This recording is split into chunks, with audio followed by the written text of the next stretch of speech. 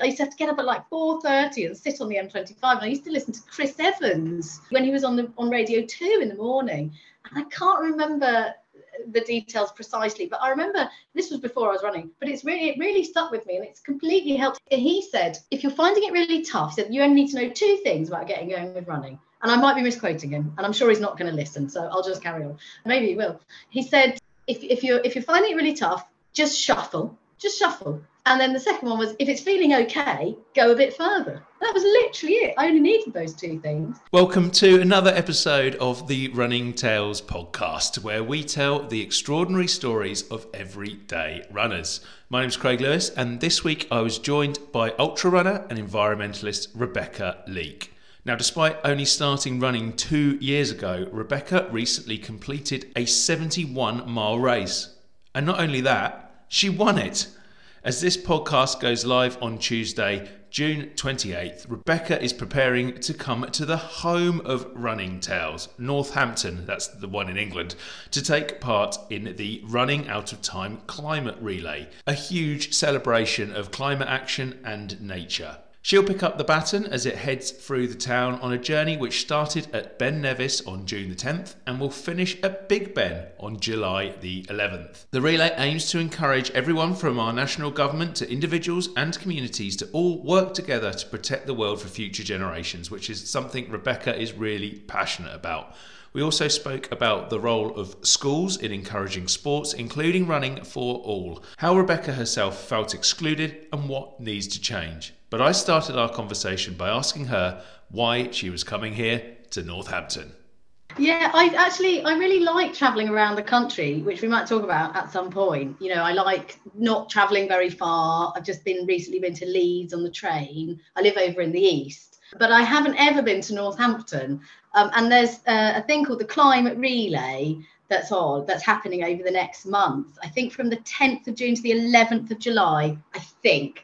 And there's 366 stages, and it connects Ben Nevis to Big Ben, and it's called Running Out of Time because we're running out of time in terms of the climate. Our carbon budget, it's quite an interesting term that I've been reading about, is very, very small. We don't have much leeway anymore. You know, we're missing targets over and over again. And so we are running out of time. And so there's this event. I noticed it last year. I wasn't a confident enough runner last year. I'm not particularly confident now, but this time it's a real adventure. You know, I've got 3 children. I work. I've booked the day off. I've got to get the train because I will not drive if I have to, if I can avoid it. I'm getting the train, getting there, running to the start, doing the run, running back again, getting back on the train, and then hopefully getting back in time with enough time, for dinner and the children. So that's what I'm doing next Wednesday in Northampton. So that's the bit of Northampton I'm going to see very briefly. Yeah, I'm looking at it. You're doing, for people in Northampton who listen to this, and there are a few, Rebecca will be running the 9 kilometres between Sixfields and Great Brington Post Office. I'm not sure how beautiful that's going to be for you, but you'll see a little bit of Northampton in there as well. And the good news, I think, is that it's not too far from the railway station to Sixfields, so you won't be too far. No, that's right. And I had to look really carefully at the map because, as I say, I live over in the east. And if you look at the map of the route, and this is no criticism of the organisers because they have to choose a route, but they've really missed out the east. And it's this corner that comes down to Northampton and then it goes off to the west again. So it was literally that little bit that I could just about do on a day, get there in time and get back again.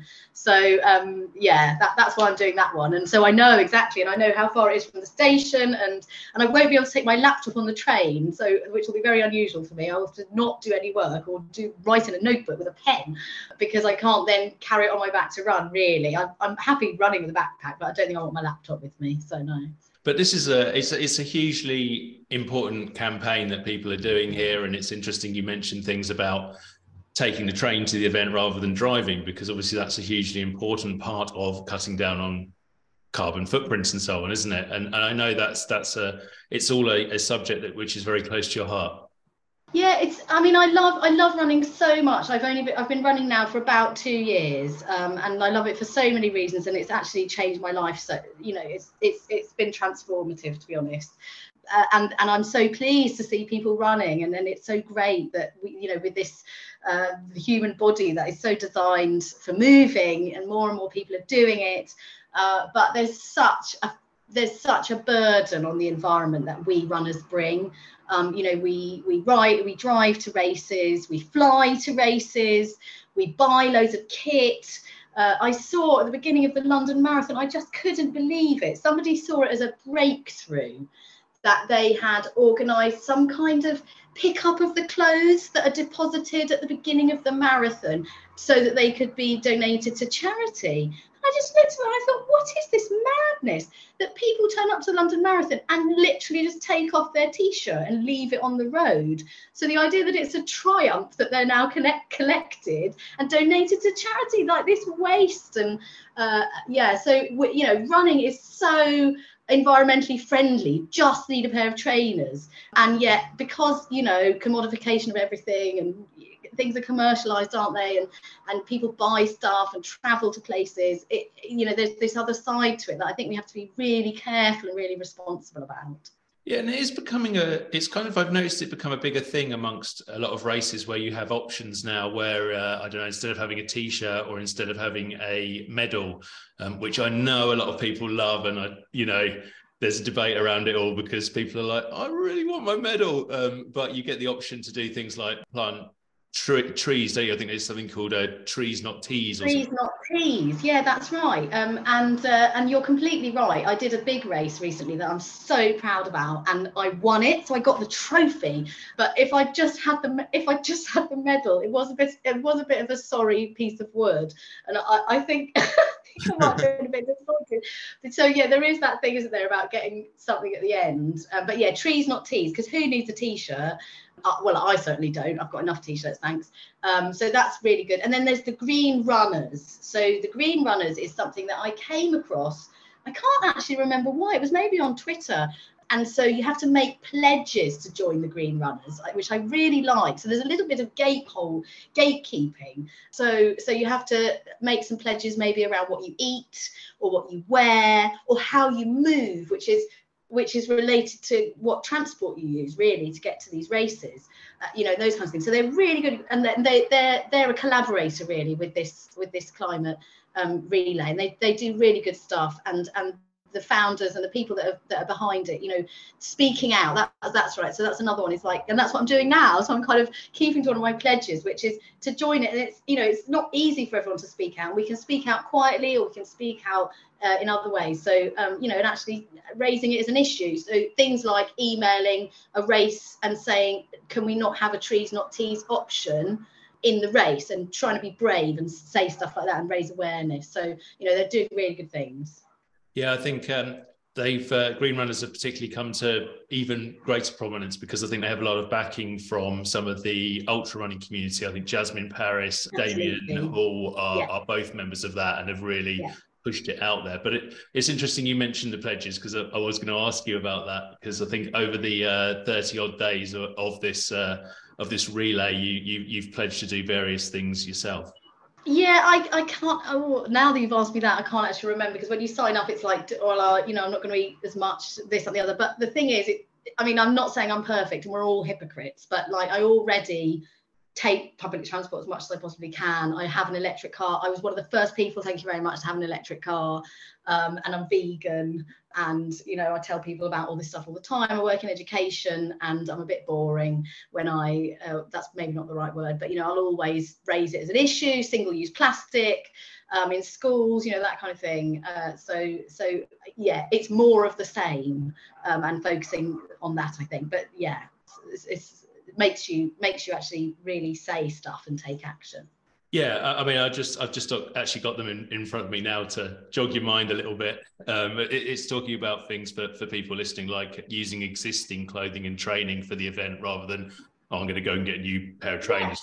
I only have one pair of trainers, so I deliberately have bought a kind of hybrid trail pair of trainers, which it's really hard for me to find the right shoes. Actually, shoes for me are really a thing anyway, but and now they've been discontinued, so I'm a bit stressed about that. So I have one pair it's my second pair, if you like. It took me a while to find the right ones, but I wear them and wear them and wear them. And so I only have one pair of trainers. So again, it was like, well, I don't really buy anything anyway. So I'll just be carrying on in the same pair of trainers.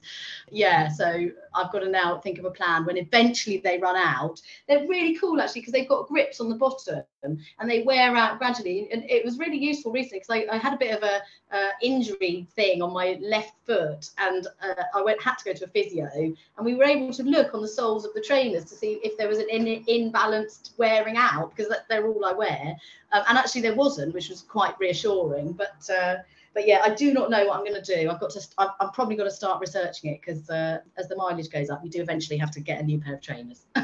Yeah, it's something that's sadly unavoidable, isn't it, as we go along this path that we enter upon as runners. But talking of that path, I know that actually it's not one that you've been on for that long, despite having done quite a lot of miles this year. I think you're up to 800 miles this year now. You've only been running for a couple of years. Yeah, I think I started literally about 2 years ago, maybe even this week. It was around June, maybe it was the end of May. I can't quite remember. I was going through a really difficult time, and I don't know what, I just do not know why I did it. I just went on a little shuffle and then did it again the next day, and then did it again, and it just made me feel so much better. Having now looked at it more carefully and thought back to the past of my life, I really have always liked steady endurance, and that's always been something that I've naturally defaulted to, although life happens. So 3 pregnancies, obviously I wasn't doing it much, and 3 babies, and you just takes over your life. And I'd always try and go swimming and feel so much better, but then I would never keep it up because of life. You know, I went to Italy for a year when I was a student, and it was about 20 cents to go to the swimming pool as a student, and I started going about 3 or 4 times a week, and I just got myself up to doing about 100 lengths. You know, I'm really small. I was overlooked in sports at school completely. Team sports don't make much sense to me, and I could never really I can't do that play scenario where you kind of really want to win. I wasn't really that bothered at all about winning, so it was all a bit silly. It all felt a bit silly. And then of course the running you do at school is very short distances, or you do one long distance occasionally and therefore do it terribly, unless like some magic miracle you're kind of good enough at it.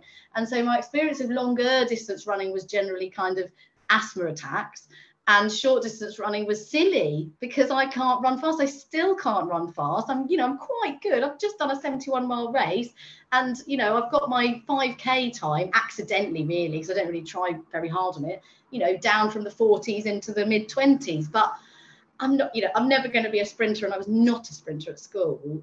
But there is a pattern of me liking steady, long stuff. And so gradually I suddenly went, I'll just run a bit further. I'll just run a bit further.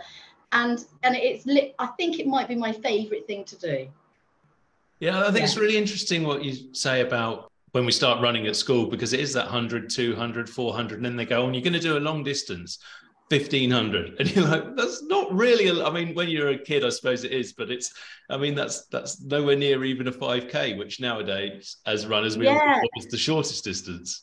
Yeah, and I went on a couple of kind of outdoor pursuits weeks in Wales when I was in years 7 and 8, or 8 and 9. I think it was 7 and 8, and we did kind of gorge walking. We walked up Snowdonia, and I really loved those days. And my parents went to the Lake District for their honeymoon, and they took us away a couple of times to the Lake District. But I do remember moaning quite a lot. So I don't know if that was because I was 14 and I didn't want to be made to walk up and down a mountain. But I did actually really like it. And whenever my kids, the last couple of years, have kind of gone, what do you want to do for Mother's Day? My default answer, this was before I started running, my default answer was like, I just want to go for a walk all day. Because that's all I knew. I didn't really know running, but I was like, can we just go for a long walk? And I don't want to go for a walk. And so that was actually what I was wanting to do. And now I've learned to run, and it literally is that for people listening. Like, you just have to learn how to do it. that you know, I can run forever. I just, you know, I've run, well, the longest I've run for is about 18 hours. So not as long as some people, but I can run for 18 hours and it was okay.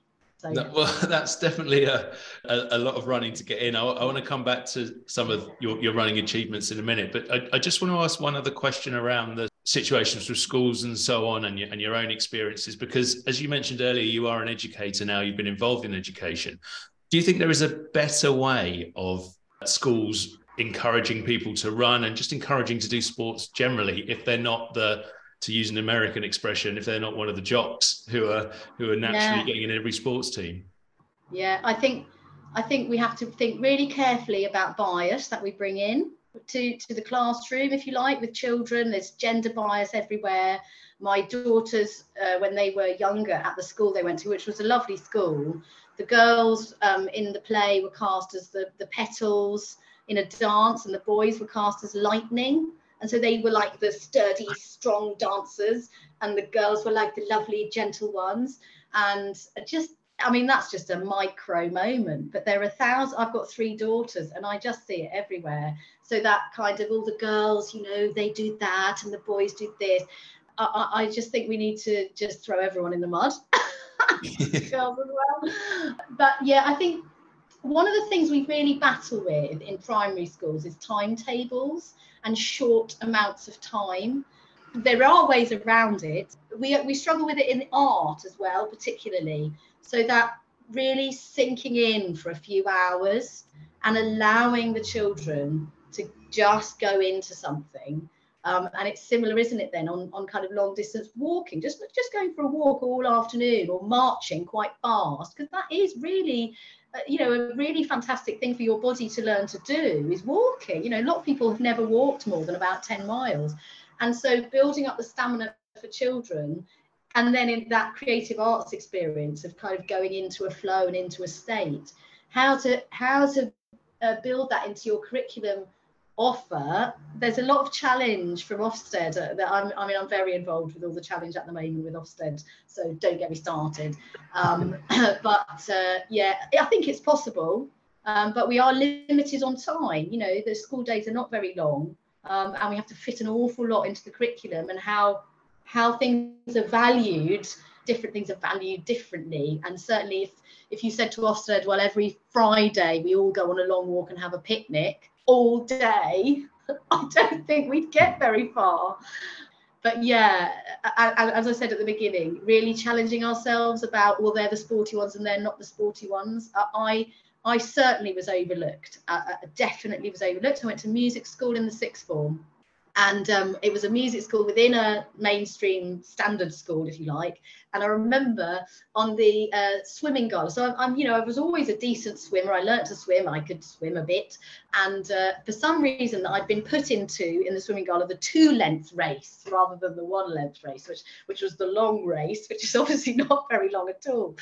And I didn't do any sport when I was at that school. You know, I was one of the musicians, and we smoked behind the you know, the bike sheds, and we didn't really do any of that stuff. I think for my sports option, I did rambling, which involved us sitting in the woods sometimes and then coming back again. And but I think I finished a length ahead of the other people swimming. I remember I got to the end, and I remember there was a tap on my head, literally. So one of the PE teachers had gone, "Oh, who's that?" Tapped me on my head. I looked up and he went, "Oh, it's you," like that.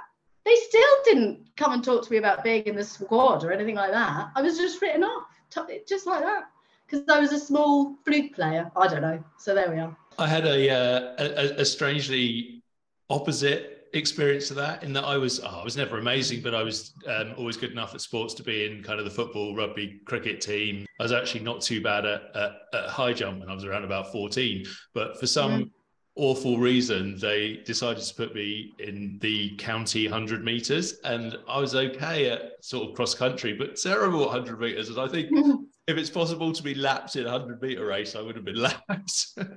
but I think one of the most interesting things is how to encourage those less obviously sporty people to take part in it, because it can be very discouraging when you're perhaps the person with, I don't know, slightly less coordination, not so naturally fast, and you walk into a PE lesson and everybody else is really good and you're not very, and you're like, I don't like sports, when actually you might, you just need to be given a chance to do it, I suppose. Yeah, I've had a couple of members of staff involved with my own children who have been who have challenged me, actually. Well done them, in that they might not be the shape that fits the picture. And I've even said something like that to one of the teachers, and I said, well, I know she might not completely. She went, well, we don't need to worry about that because she's doing it and she's really good. And I felt like going, yes, thank you for calling me out on that. So there are people there around that get it, and we don't all have to be future Olympians, do we? We just need to be fit humans that are happy in ourselves, and so do it slowly and do it and enjoy it, and that's the thing. And if it so happens that you end up streaking ahead slightly, well, then carry on training and get better at it. But just enjoy it. It's a bit the same as music, actually. I did a lot of music as a child, and there's this whole thing about you go to music school and music college, and it's all about elitism and listening to every single note and really critiquing everything, and how many of us are actually professional musicians? And really, what a shame that we aren't all just able to sing some folk songs and enjoy it. And it's kind of not really within our culture of just enjoying music for the sake of it, like it is in other cultures. And I think some of the kind of education system has a little bit to answer for in that as well. Yeah. And just going back to your own running, I guess there is I don't know if hope's the right word, probably not, but there is hope for people who didn't do anything at school to go on and do lots of running. And as you mentioned, you've run for 18 hours, and I know that you did that 71 miler as well, which is just the same one. It's the same one, but you won that race. Yeah, oh, it was so amazing. It really was amazing. In fact, it was so amazing that there were points on it. Well, I think I was like crying. I was finding it so amazing. Actually, I'll tell you where I learned to run. It's like I had a job where I had this hideous commute, and I used to have to get up at like 4:30 and sit on the M25. And I used to listen to Chris Evans on when he was on Radio 2 in the morning. And I can't remember the details precisely, but I remember this was before I was running, but it really stuck with me, and it's completely helped. And it's what I saw you tweet, actually. It was similar to that. He said, if you're finding it really tough, he said, you only need to know two things about getting going with running. And I might be misquoting him, and I'm sure he's not going to listen, so I'll just carry on. But maybe he will. He said, if you're finding it really tough, just shuffle. And then the second one was, if it's feeling okay, go a bit further. That was literally it. I only needed those two things. So first day I ran about 2 miles and shuffled and felt a bit achy the next day, and I'll do that again. And then the third day, maybe I was like, oh, it's sore, I'll just go a bit further. And I still go by that. So on Saturday, I felt really under the weather. I don't know whether it was hay fever or I had a bit of a virus or something, but I really wanted to kind of do a longer run. And I just kept, well, I only have to shuffle it. And then by the end of it, I felt really great. And then often what I find, I don't know if you find this, but I often find if I do a really slow run, I feel amazing the next day. It's like I've just warmed up my engines. That's what it feels like to me. But we don't do it often enough, do we? We don't do these very long, partly because we maybe don't have time, but these long shuffles where you have to stop and walk up a hill for a bit, and then you just carry on, and it's all very relaxed. And that's you're doing it for that. You're just oiling the engine, really, aren't you? And then the next day, suddenly everything's going, go for it, and you feel about 100 times better. So I still go by those two rules, really. They seem to have worked so far. Yeah, I think they definitely work, and I'm absolutely terrible. For years, I would just go out and run as fast as I can, and I've actually, and this feels a bit bad for the people I'm talking about, but one of the ways where I cannot slow myself down, if I go out on my own, I'll go, right, I'm going to go slower, I'm going to try and do X minute miles rather than whatever, and I'll end up looking at my watch and I've gone my marathon pace, or I've got my half marathon pace. What is wrong with me? And the only way that I manage to slow myself down is by doing group runs with people who are, without being horrible to them, a little bit slower. And actually that's a lot of fun, because then I have a nice chat as well. Yeah, or sometimes what I think also helps is sometimes if you go on a new route and you're not quite sure of the route and you have to keep stopping, because I'm a real lone ranger. I can just about run with my other half sometimes. depending on how my head is. But I mean, I've run away from people at races because they've been talking to me. It's like, don't talk to me. I've been so rude to people on a race. They just keep talking, and you get into the same pace as them, and you're really tired because it was, you know, 10-15 miles into a marathon or something, and they're like having this chat. And I remember I stood to one side and let them go by, and they said, "Oh, are you all right?" And I said, "Yeah, I just can't deal with your conversation, sorry." And then off they went, and then unfortunately I caught them up again. So then I like really had to run past them, and they were like, "Well, we're all out, for us it's a social." And I'm like, "Yeah, not for me." So they must have thought I was so rude. But yeah, so I'm not very good at running with other people, but I totally get it. I really do get it. You have to almost make it into a slow run somehow, however you do that. Yeah, definitely. I'm running the Suffolk coast at the weekend. We're going to go, because it's the longest day at the moment, isn't it? But the closest we can do it is at the weekend. So we're going to get the train up on Saturday night to Lowestoft and start at midnight really, and run the Suffolk coast through the night and through the day. And that'll be a really slow run because we'll have to stop and we'll have to get our torches out and have to get some food and everything. And those days I'm discovering are my training days. There's just amazing training, really, really good training. Even though it's running a lot, it's like 50 miles, but it's so slow that it doesn't really harm you. I had a similar thing, not running 50 miles at a time, but I was ill last year, and when I was coming back from that illness, I was trying to stop myself running at that same pace I was before. And actually that's when I started to do a lot more trail running, because when you're looking for roots on the ground and you're ducking bits of tree and so on poking out at you, well, it naturally slows your pace down, and you maybe have to walk up a hill or whatever. So there was a bit on this ultra that I did, the 71 miler, where it was so there were just nettles. There were these really steep steps.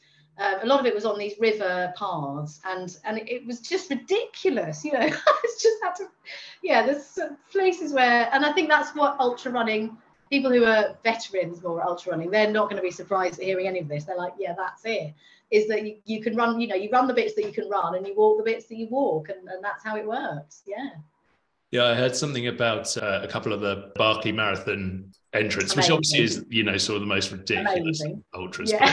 They were talking about, I think, John Kelly, who completed it, didn't he? And they were saying that he is, I'm not going to get this exactly right, but he does a pretty quick marathon, a 2-something marathon, 2:30, 2:40. And yet when he was running in the Barclays at times, they were clocking him as running 22 minute miles because it was so hard to run through it. Just walking, absolutely. Yeah, it's just traveling.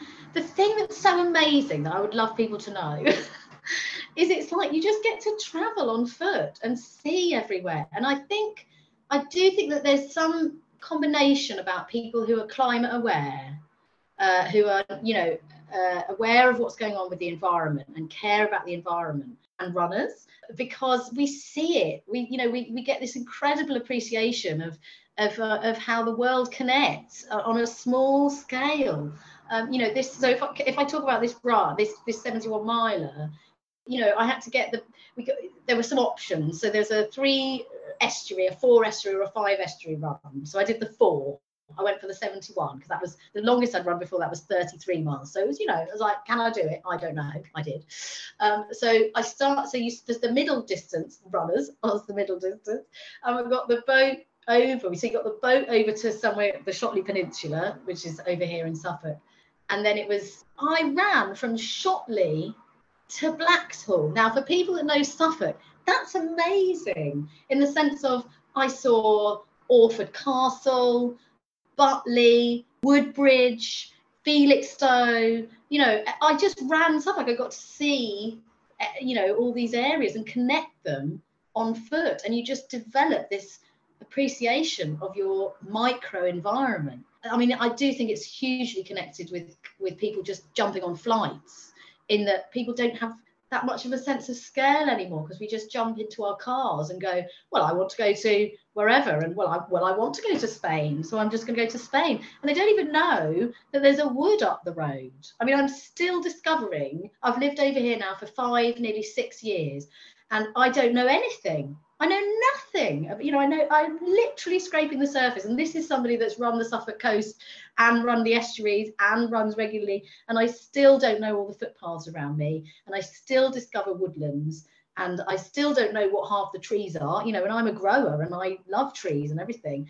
And so I think the more micro travel that you do in your environment, the more of an appreciation and wonder that you get of what's already there. You don't need to go to all these places, and you come to appreciate nature, really, and you have so much more respect for the world around you.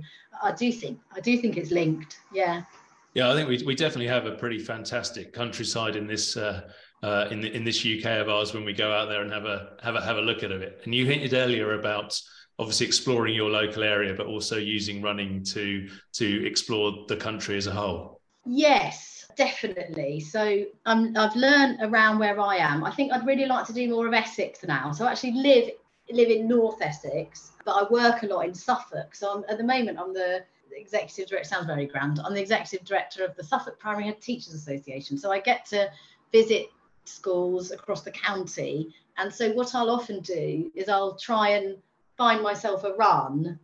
So the other day I went somewhere and it was near Rendlesham Forest. And so I made sure I had an hour in the middle of the day and got to run in Rendlesham, which was great. And, in Leeds, so I went to Leeds at the weekend on the train or a bit of electric car driving, which is also a pain because you can't always find the electric car charging points. But anyway, and, just waking up in Leeds early in the morning, and I just went out and ran up the canal, and suddenly I've had I think, better experience. Not of everyone, I'm sure there are other people that do it, but what I mean is that, when people go and visit places, they don't run around it, do they, necessarily? And I got up really early and ran up the canal and just had the most beautiful hour to myself on the canals in Leeds. I worked out where the Industrial Museum is. So then we went back in the afternoon and visited that. It's amazing. And, there were swans with their cygnets and all this kind of thing. So by running around on foot, you just get to see so much more. You get a sense of place of wherever you go. I think I think people are missing out if they're not doing that. So there you go, people. You heard it here. Get out in your local area. Get out wherever you're going. Have a run around. Rebecca, thank you so much for telling us your story. Check out the Running Out of Time relay, people. And Rebecca, again, thank you so much for joining us today on the Running Tales podcast. Thanks so much for having me. And I'm looking forward to seeing Northampton very soon. Thanks so much to Rebecca Leek for joining us today on the Running Tales podcast. Good luck to her on tomorrow's relay. If you want to know a little bit more about it, go to runningoutofTime.com and you can find out exactly what they are doing and why. If you enjoyed this week's Running Tales podcast, please leave us a review wherever you listen. A rating as well would be fantastic. It really does help other people to find the podcast and to listen to great stories like Rebecca's story you heard today. You can also go to our Substack page, runningtales.substack.com, where you'll be able to read all about the Running Out of Time relay and about a host of other running stories, which we hope you'll enjoy. Anyway, have a great week, everyone, and I'll see you next week again for another Running Tales podcast.